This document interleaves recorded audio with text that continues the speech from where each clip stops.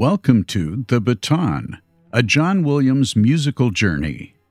Join host Jeff Commings as he takes you through the career of the illustrious film composer John Williams, starting with his debut in 1959 through more than 100 films in 60 years. This episode features the music from The Witches of Eastwick, made in 1987. And here's your host, Jeff Commings. I have loved The Witches of Eastwick ever since I first watched it as a college student in the 1990s when I was beginning to discover the filmography of John Williams.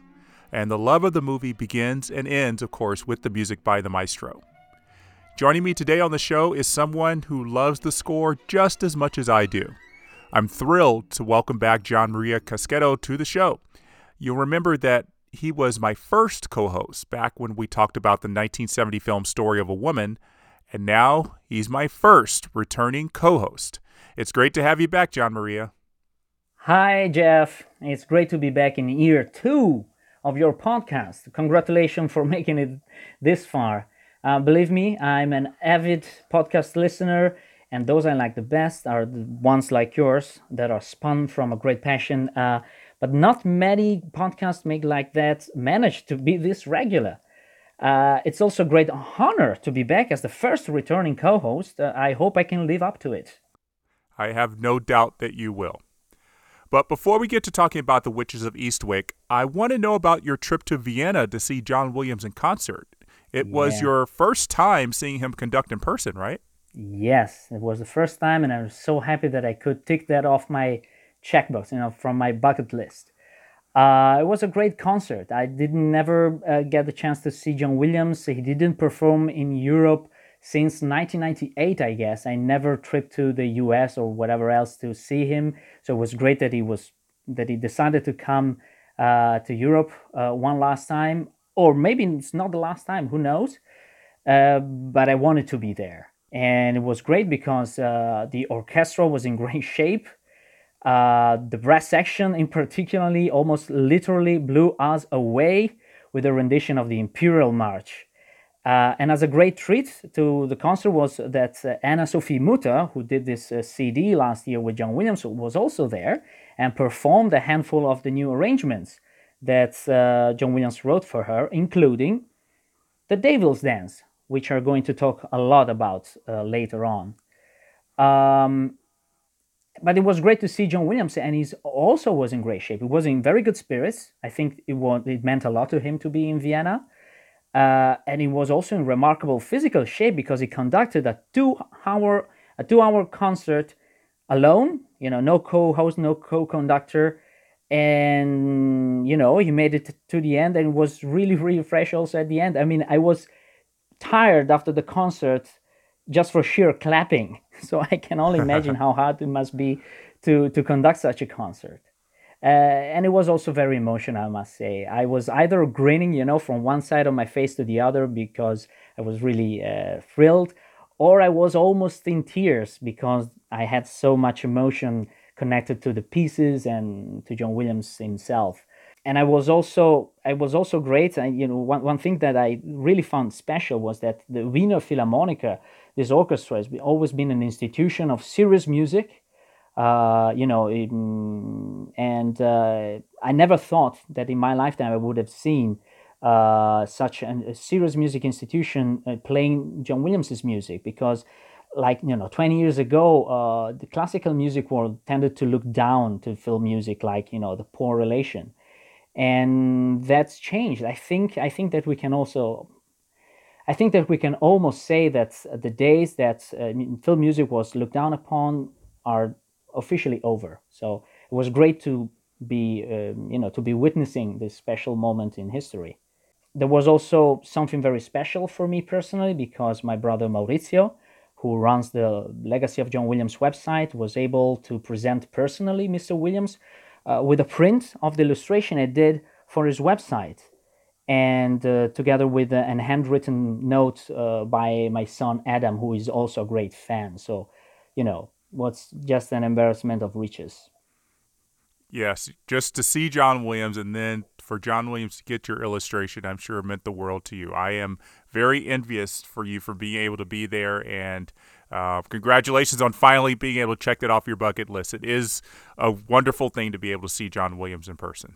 Yeah. It's a great conductor. I mean, it's also a great show. It's not just that you see him, but it's also because usually he's a great conductor. So it's always a great treat to hear such an amazing orchestra performing under his command. It's really, really, really something. Right. So I'm going to talk with your brother Maurizio about his experiences when I have him on the show for The Accidental Tourist, and I can't wait to hear about it from his perspective. All right, so let's get started with our discussion of The Witches of Eastwick. And I remember that we both had a lot of issues with the film The Story of a Woman, which we talked about, 30 episodes ago. And it made it hard for us to talk glowingly about Williams' score. But I don't think that's going to be the case this time around, at least for me. The Witches of Eastwick is my fourth favorite John Williams score, mostly because you can hear in every note how much fun Williams had in creating this music. Every time I hear the music, no matter what scene, there's always a little smile on my face. Some scenes make me smile a little bit more, but this is definitely a score I never get tired of playing. And the movie is good, though not a masterpiece by any means. How did this score and movie make you feel, Gianmaria?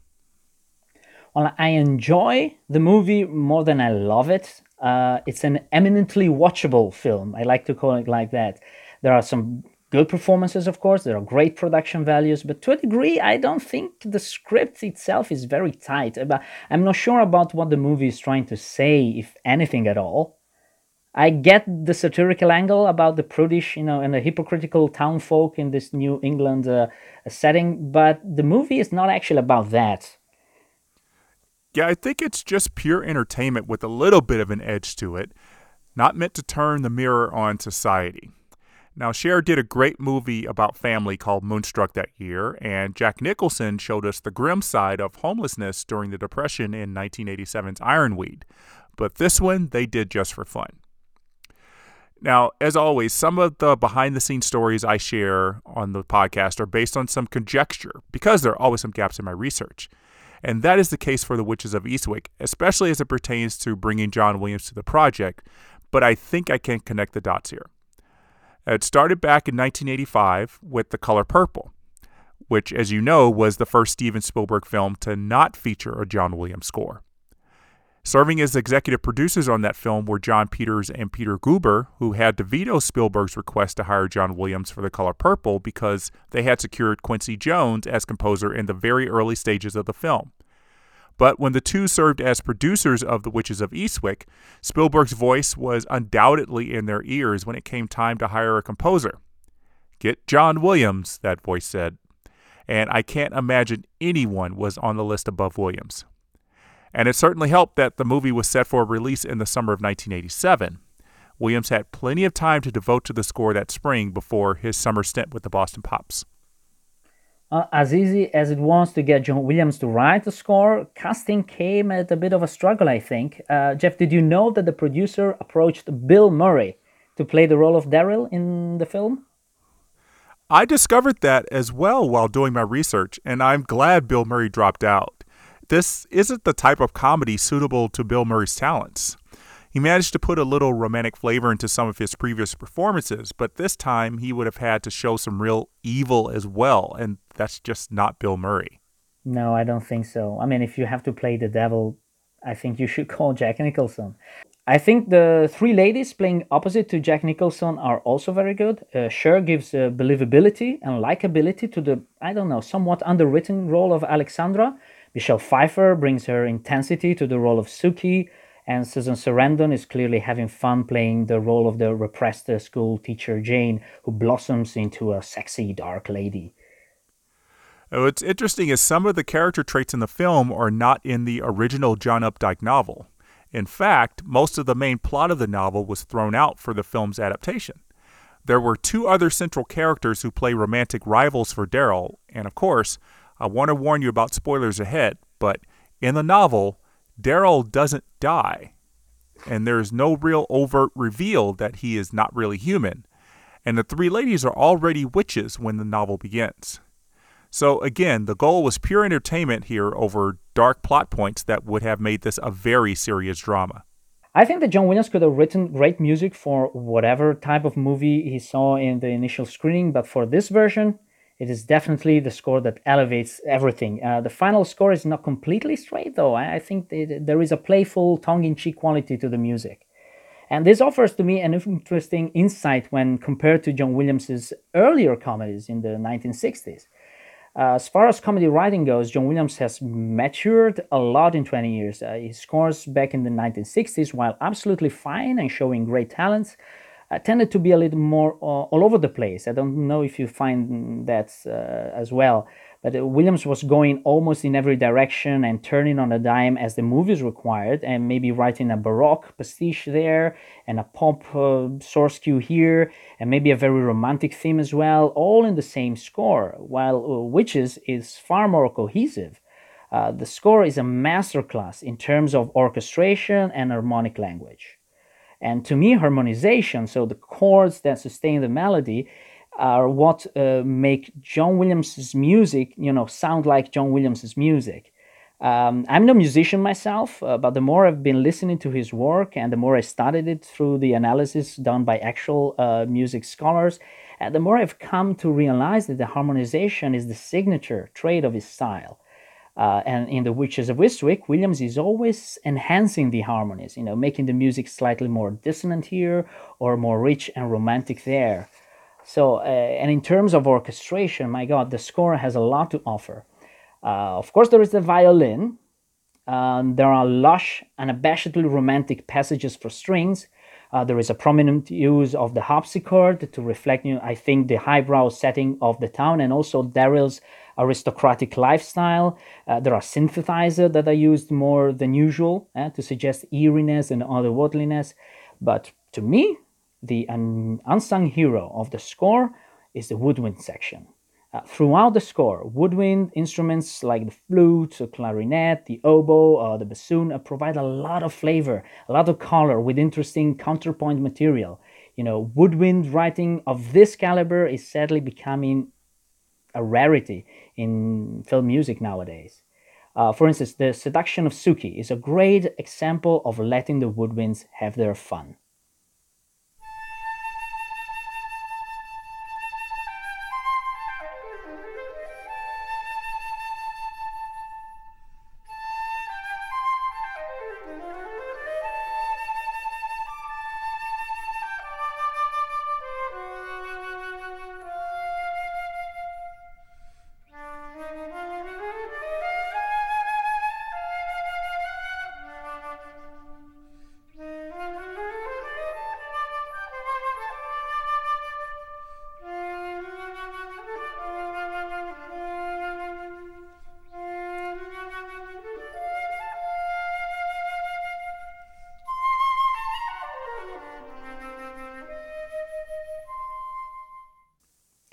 It's a delicious passage and reminiscent of the composition of French composer Claude Debussy.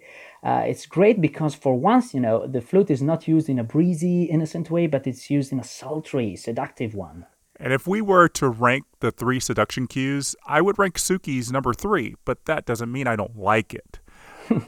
It's great writing for the exact reason you described, but let's take a step back a little bit and talk about the single theme Williams writes for all 3 of our leading ladies. In this case, the theme does a lot to set the tone of the film and how we should feel about Alex, Jane, and Suki. And with this light and bouncy theme, we're going to have a good time with the witches. Yeah. Well, I wasn't certain, whether the theme was meant to represent the titular witches or Daryl, because even the concert version of the piece changed its title from The Dance of the Witches, as it is on the CD, to The Devil's Dance, as it is known nowadays. But since Daryl in the movie gets another theme, I think we can agree that the main theme of the movie is about the 3 women, or at least about their powers. Here's the theme as played in the concert suite.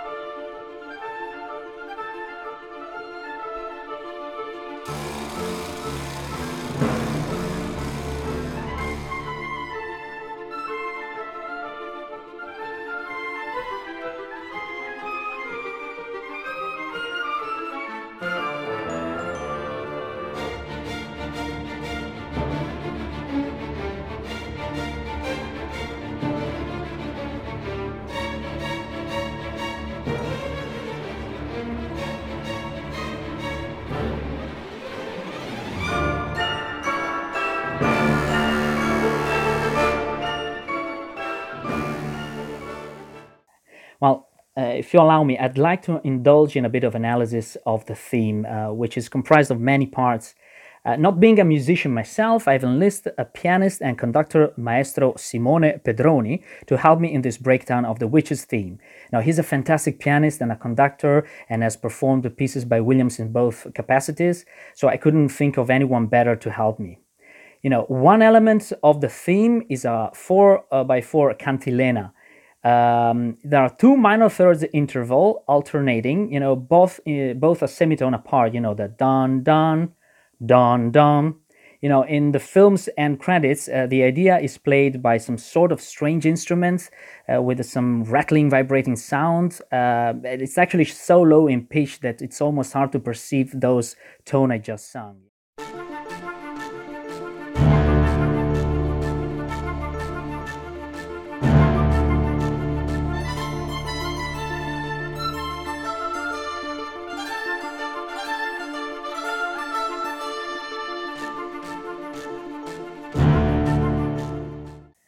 I have to credit my brother Maurizio once again for digging up the manuscript of the score and finding out that in the movie it's not a synth that we hear, but a strange percussion instrument called, go figure, Devil's Chaser. It was one of the strange and exotic pieces of percussion from the arsenal of studio musician and collector Emil Richards, who sadly passed away in December last year. He was a fantastic performer. And has unearthed many great sounding percussions for scores by John Williams, for Jerry Goldsmith, for Michael Giacchino, Michael Kamen, you name it. For instance, he also plays xylophone in the main theme of The Simpsons. So he was truly a Los Angeles music legend. And so he came up with this strange instrument for this score. Now, the concert version of the piece states these basic four notes in a more grandiose way, with bells and a fuller orchestra and other crazy percussion like the vibroslap or the jawbone, which is an actual animal jawbone.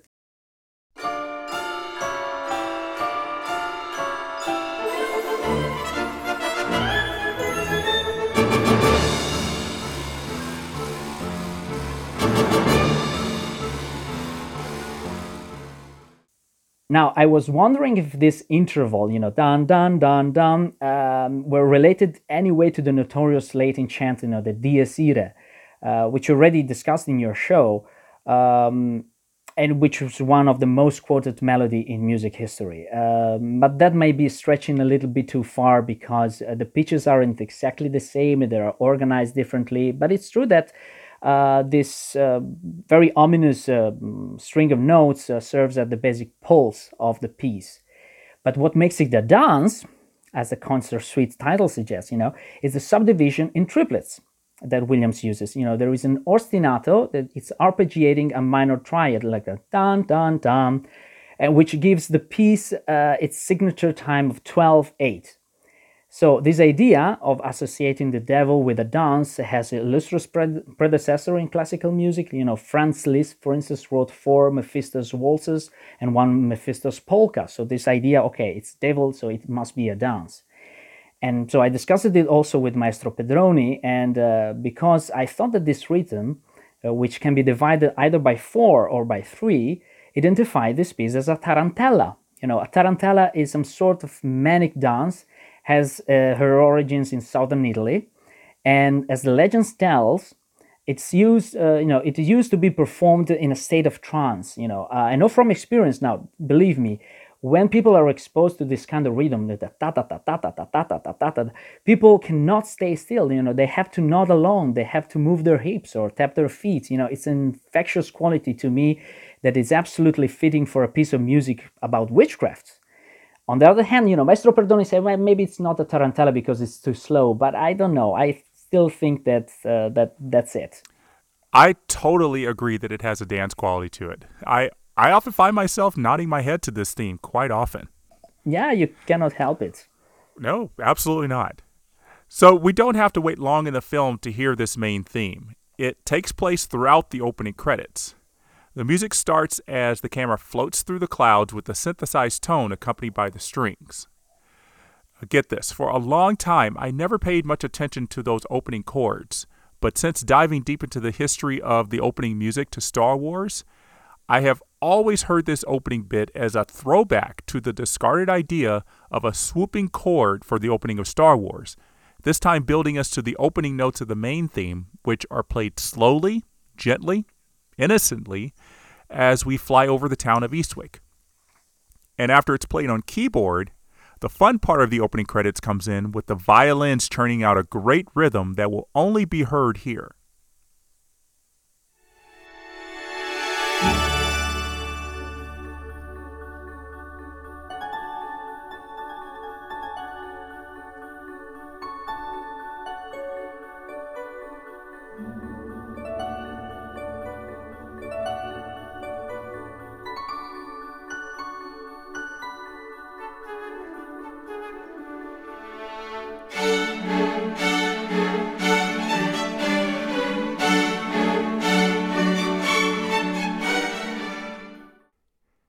And as we meet two of our three ladies, we get some different permutations of their theme, starting with the appearance of the names Cher, Susan Sarandon, and Michelle Pfeiffer on the screen.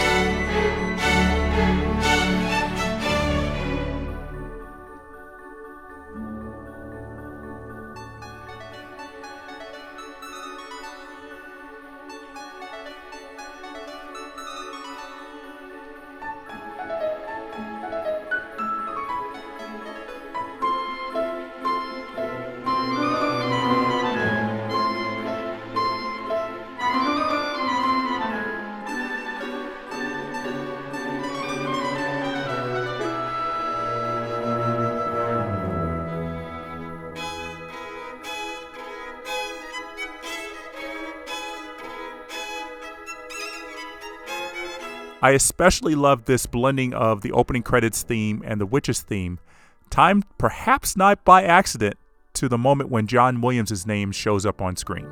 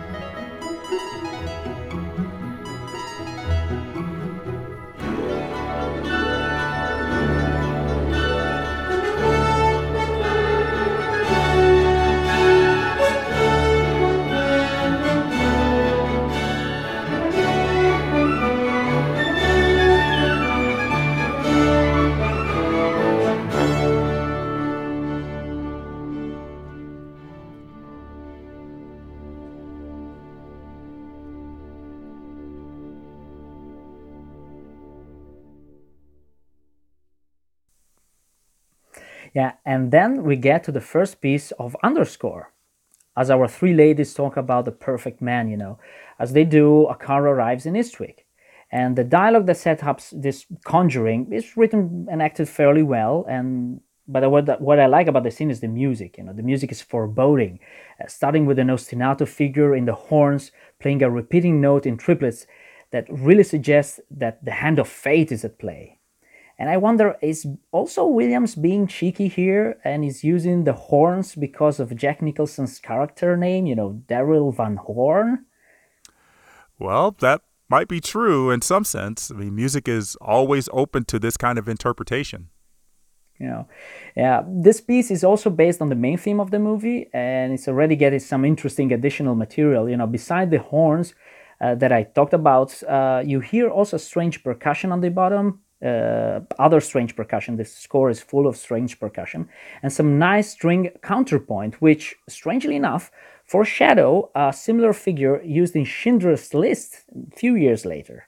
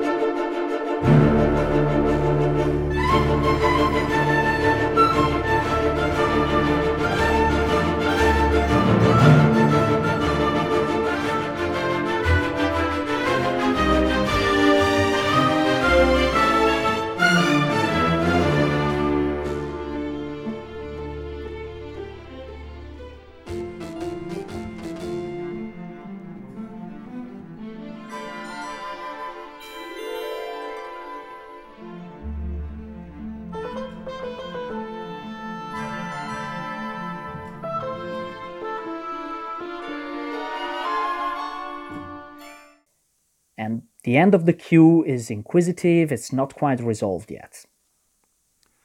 It's interesting that in this cue, when the witches are talking about Daryl, that we don't get to hear Daryl's theme as he gets out of the car and walks into his new house. But I think that's Williams saying that he wants the focus to remain on the three wishing for him to come to Eastwick and not give away who he is just yet. And Daryl's theme is almost an exact opposite of the witches' theme. Where their theme is very upbeat and dance-like, Daryl's theme always has something not quite right in its melody. I have never been able to see the notes on sheet music, but I can hear that the intervals are equally unsettling and seductive. And putting it in the harpsichord or on keyboard enhances that. Listen to its first true performance in the film when the elderly shopkeeper tries to remember Daryl's name after he visited her shop and bought Alex's clay sculptures.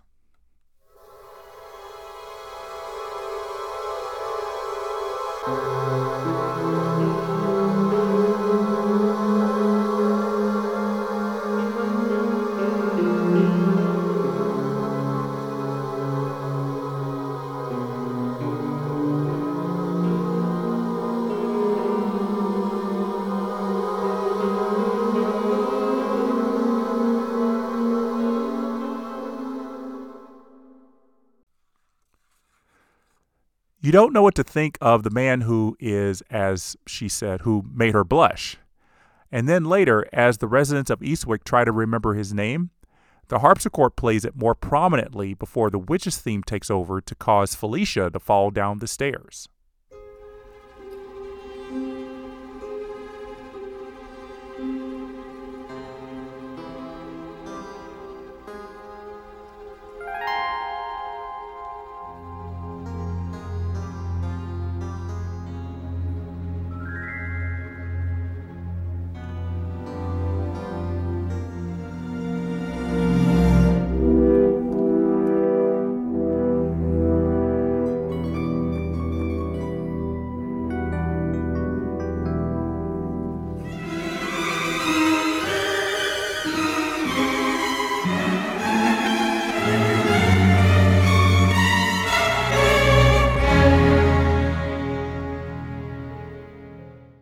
And then later his theme returns as Alex draws his initial in sugar before taking off on her bike to his house.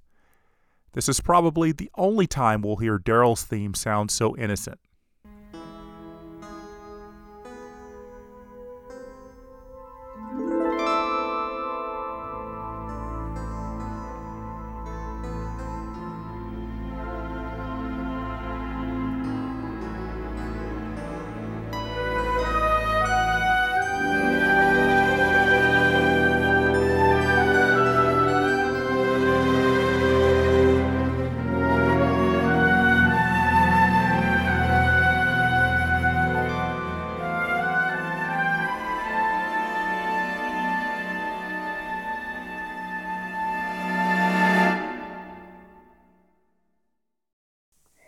Yeah, it's an effective theme. It's a bit, I suppose it's meant to sound a bit exotic. It's not as catchy or as singable as the Witches theme, but it has a recognizable shape. So much so that even if you're not intently listening to the music in the film, you identify it as a theme, or as a leitmotif.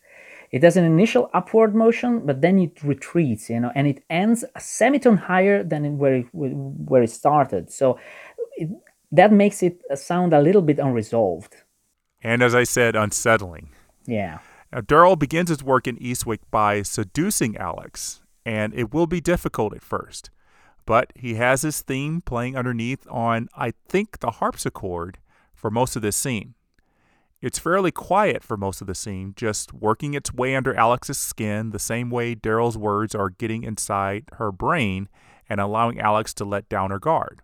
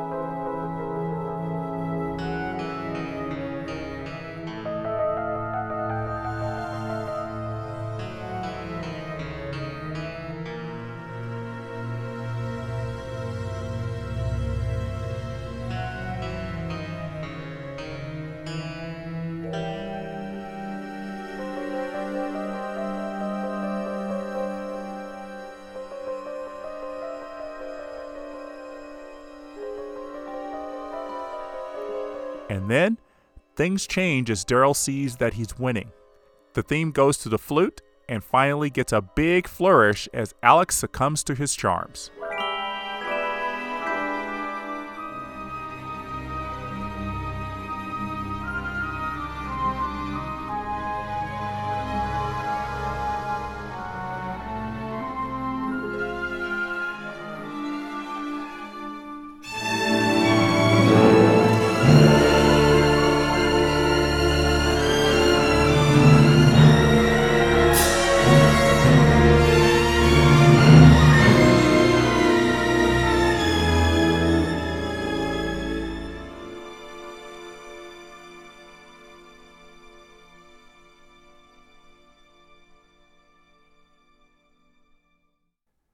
After Daryl seduces Jane in a fiery passion, we get the most fun scene in the movie. If I had to pick one scene in this movie to show how great John Williams is, it would be the tennis game. It showcases his great talent for harmonization and orchestration, as you mentioned earlier, Gianmaria. And you could also notice his immense talent for creating musical sync points with the visuals, which is called Mickey Mousing, a term I don't really like. And finally, his penchant for heightening the emotion of the scene without getting too much in the way. So the game itself starts with no music. Alex, Suki, Jane, and Daryl are playing doubles tennis. At first, they are taking out some aggression on each other, but then Suki hits the ball into the air and it hovers. And Williams writes a lovely rhythm made of trilling notes for the keyboard, strings, and oboes, before the game resumes with a lovely melody that ebbs and flows with the back and forth of the tennis ball.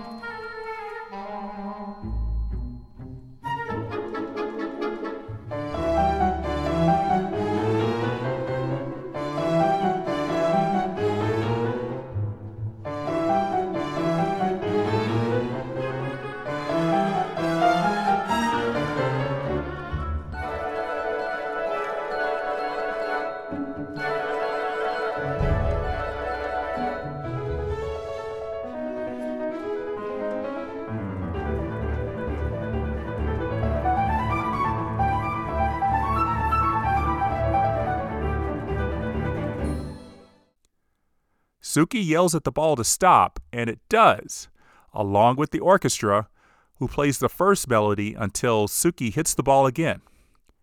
Here's where the real fun of the score begins, as each cymbal crash you hear coincides with the ball getting hit.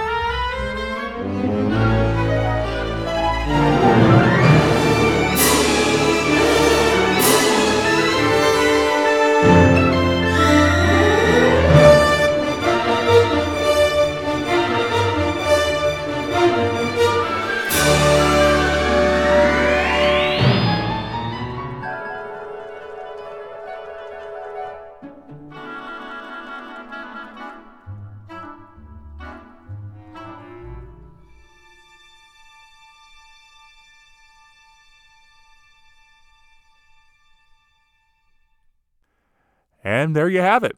John Williams has composed music for a tennis ball.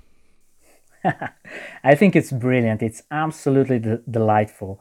I don't know whether it's the harmony in the piece or the instrumentation, but this piece in particular reminds me a little bit of some cues from E.T. the Extraterrestrial. Go figure.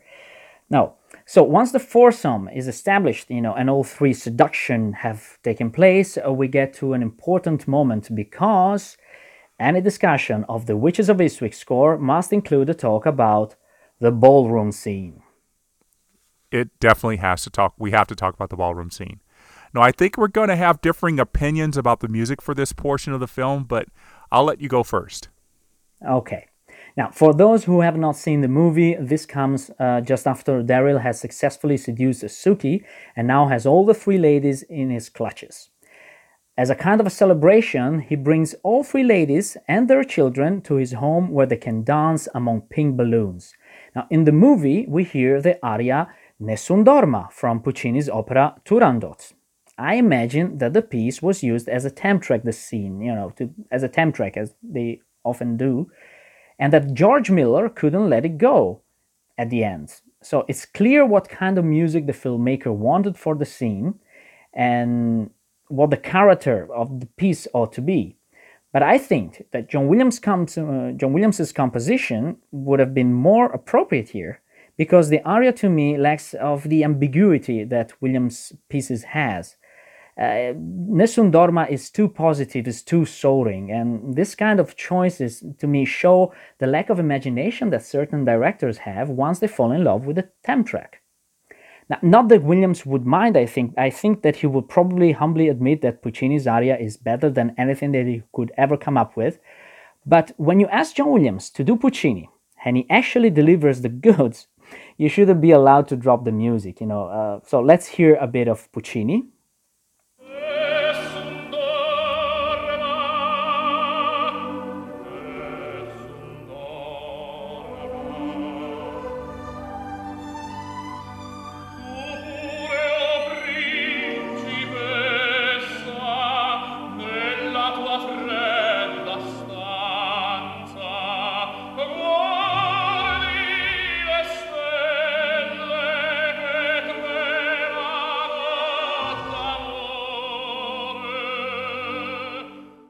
And now, here's the music that John Williams composed for the scene.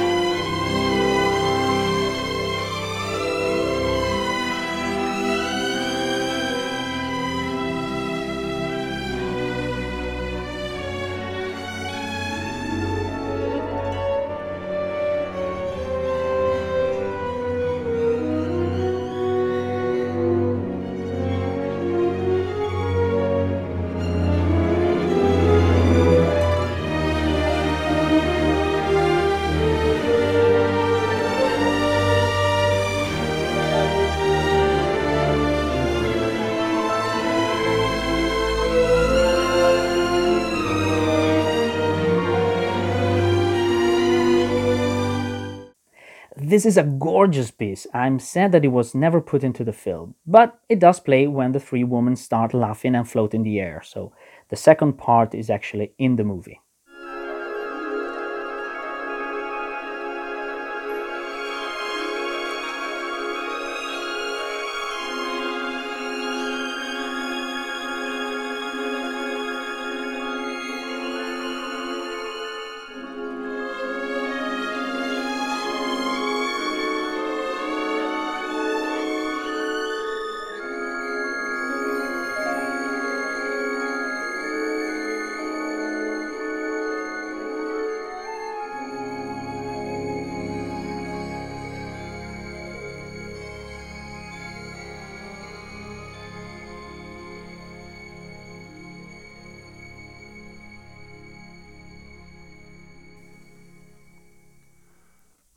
I believe the music we heard earlier that you say was dropped in favor of Nessun Dorma was never composed for the film.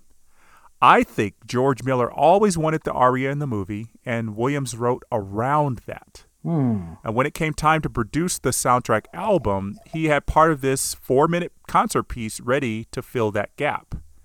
Note that the ballroom scene and the floating moment in the pool room after is just shy of 3 minutes long, even though maybe there was a little bit of editing later. Yeah, well, you may be right. Or maybe even if director George Miller settled earlier for Nessun Dorma, he still wanted to keep his options open and let Williams write an alternative piece, just in case. Yeah, that's a possibility as well. I think we'd have to have George Miller and John Williams here to kind of settle the score, as it were. So before we get to the finale, let's talk real quick about the music for Cherries. Well, it's maybe not the music for cherries, but for the sinister act that eating them creates in the movie. Just like Daryl's theme, the Cherries theme plays a dual role. It's a bit comic with the woodwinds, but the basses and cellos give us the sinister undertones.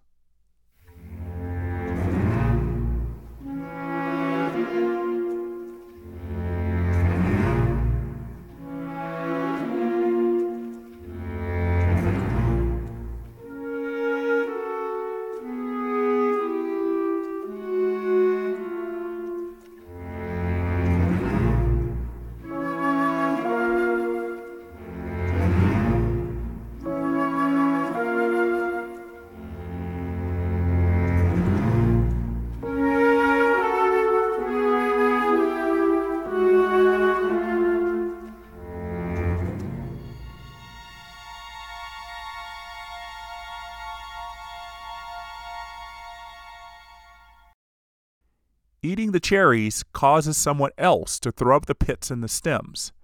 At first, it's Felicia, who finally understands that Daryl is the devil incarnate. And when that realization comes, we hear Daryl's theme to hammer it home. And it also spells her doom. She begins spewing cherry pits, and her husband decides to kill her with some clangs in the orchestra accompanying the strikes with the fireplace iron.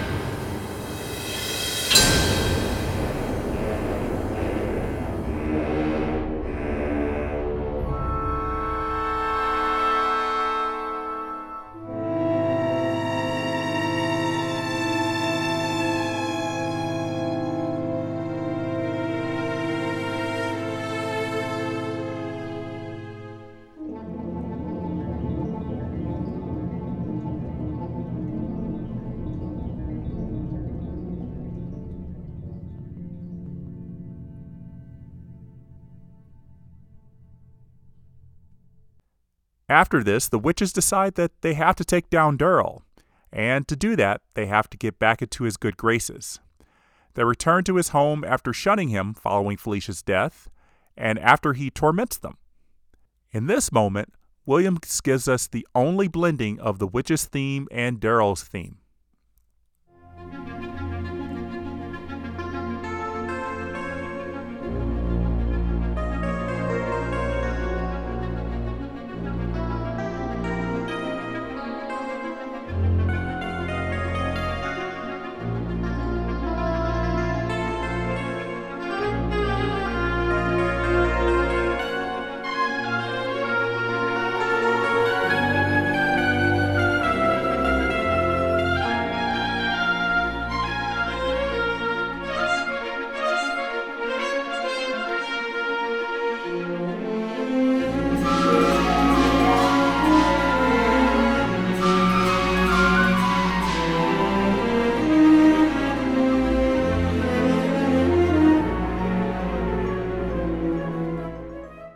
And so the next morning, Daryl and his butler Fidel drive to town to get bagels and ice cream for the pregnant women. And at the same time, the women create a voodoo doll and put a spell on Daryl.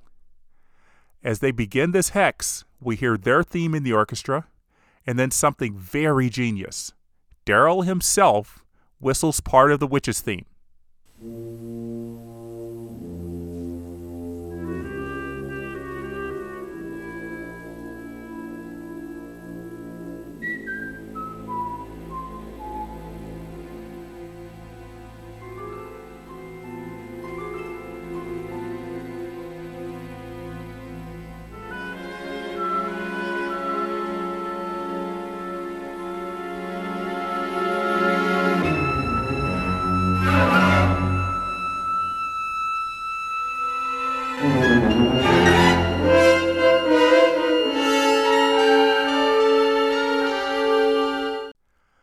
Of course, Jack Nicholson would not have known the notes for the Witch's theme while filming, since it was created after the movie was shot. But this is like a brief scene in Gidget Goes to Rome when we see two priests on a bicycle whistling the main theme. Williams made us believe the two priests were whistling the song from the film, and here Williams actually stood in front of a microphone and whistled that part himself to play over the shot of Jack Nicholson whistling. So there you have a scene where John Williams is actually dubbing Jack Nicholson. Well, I love when characters from the film, hum or whistle material from the score. You have similar moments in The Incredibles or in the first Harry Potter, with Hagrid playing the main theme on the flute, on the recorder.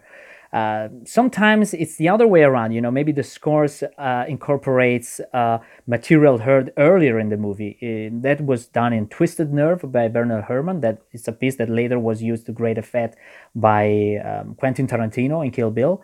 And also in Jaws, you have one moment in the movie when the music plays the Spanish Lady's sea shanty, which is also a kind of an alternate theme for Quint in that movie. Now, critics at the time bashed the finale of the movie, saying the movie didn't need to have a typical Hollywood action ending. Others found it fun that there was such major change from the book. In the film, Daryl becomes an actual monster, and the final confrontation with Suki, Jane, and Alex is entertainingly grotesque. The music really adds up to the chaos and the sense of wicked fun.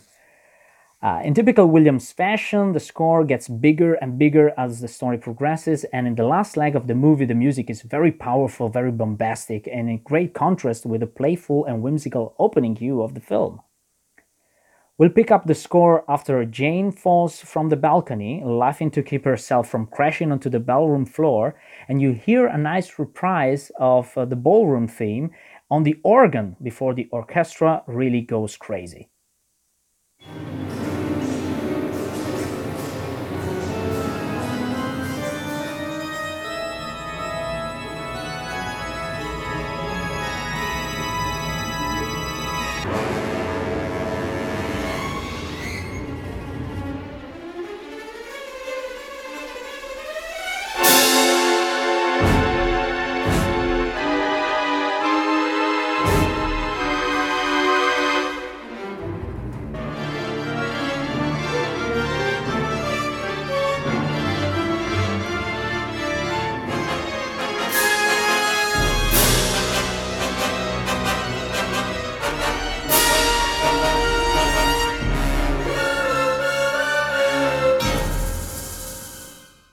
And after the voodoo doll breaks, Daryl's theme gets traded off through the orchestra until the brass signal his appearance as a demon.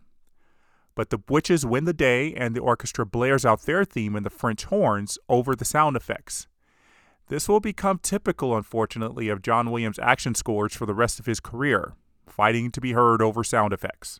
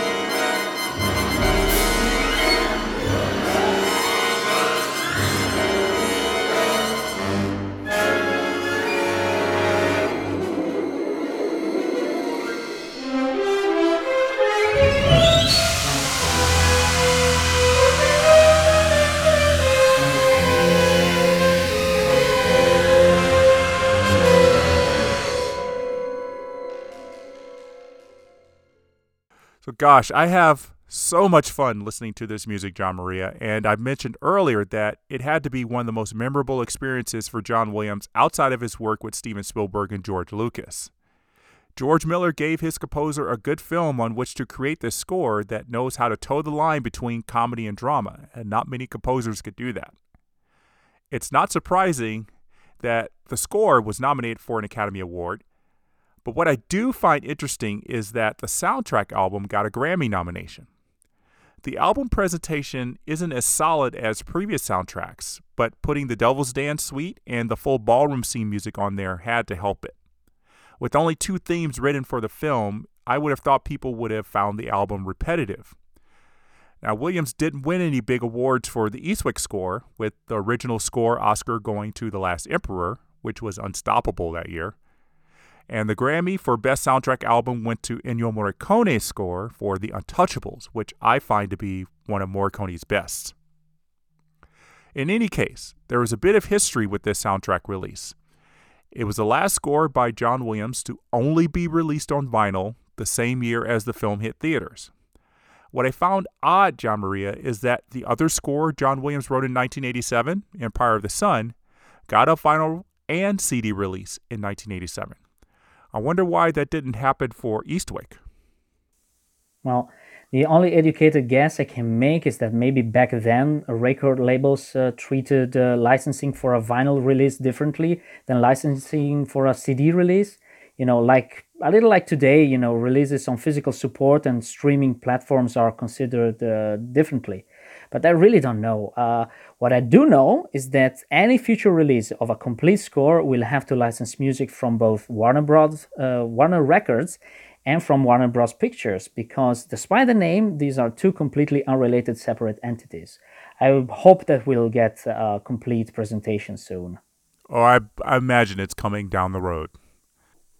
Producers John Peters and Peter Guber caught lightning in a bottle with The Witches of Eastwick. Of course, as we said before, Jack Nicholson was the perfect casting choice, but it was Cher who was really having the big year among the actors. Eastwick was one of 3 movies she would do in 1987, all of them stylistically different. She also starred in Suspect as a lawyer and as a widow in a love triangle in Moonstruck. She won an Oscar for Moonstruck and had the distinction of being in 2 of the top 10 highest-grossing films of 1987.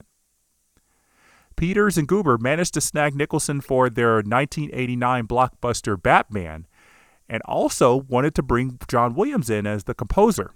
And why not? Williams did so well with creating themes for Superman that he was the logical choice for another DC superhero, Batman. But his obligations to Steven Spielberg and the 3rd Indiana Jones movie meant Williams had to decline the invitation to score Batman. But this would not be the final time John Williams and John Peters worked together. You'll have to stay tuned to The Baton to find out what film reunited Williams and Peters. Well, I'm afraid I need to give a look to John Williams' filmography because I really don't remember what movie that would be. Yeah, I bet a lot of people don't know because they often don't look at producer credits. But I will say this, it is definitely not a comedy. So, Gianmaria, I have really enjoyed this discussion of the score to The Witches of Eastwick. If you remember, my co-host for the Space Camp episode, Brian Thompson, said he doesn't listen to this score often, and I fear that's true for a lot of John Williams fans. I hope you all take the time to not only listen to the score on the album, but hear how great it works in the film, especially with scenes like the tennis game. So, Gianmaria, thanks so much for joining me today, and I look forward to having you back on the show once more. We're going to talk about the 1995 film Sabrina. Well, thank you for having me, Jeff. It was a great fun. And I'll be glad to be back on your show, even if it means that I'll have to watch that stinker again. But let me once more thank Maestro Simone Pedroni for the assistance that he gave me for the analysis of The Devil's Dance. Once again, thanks to my brother Maurizio for digging up the original score. Well, and thank you for letting me play on your podcast a little bit. It was great fun. I love the score. I don't think I can evangelize enough about this score because it's really, really, really great. Yeah, it's sad that it's a hidden gem because it really should be one of everybody's top films and scores for John Williams. Well, it says something about John Williams. I mean, his pedigree is such that this score can pass as a minor score. Well, Right. it would be the major score, the best score of any other composer, but for John Williams, this is a minor score, a hidden gem. My gosh. Yeah, you've hit the nail right on the head. And as always, I want to thank everybody out there listening, and thank you so much for taking the time to tune into this episode. So as I said, John Williams closed out 1987 with a reunion with Steven Spielberg, this time for the World War II film Empire of the Sun, featuring a film debut by a child actor who would become a superstar in his adult years. I'm looking forward to learning more about this score that I have never really explored until now. And you know how to reach me if you want to send me your comments, jeffswim@aol.com. And keep writing those reviews for Apple Podcasts. They are a great read. See you next time, and until then, the baton is down.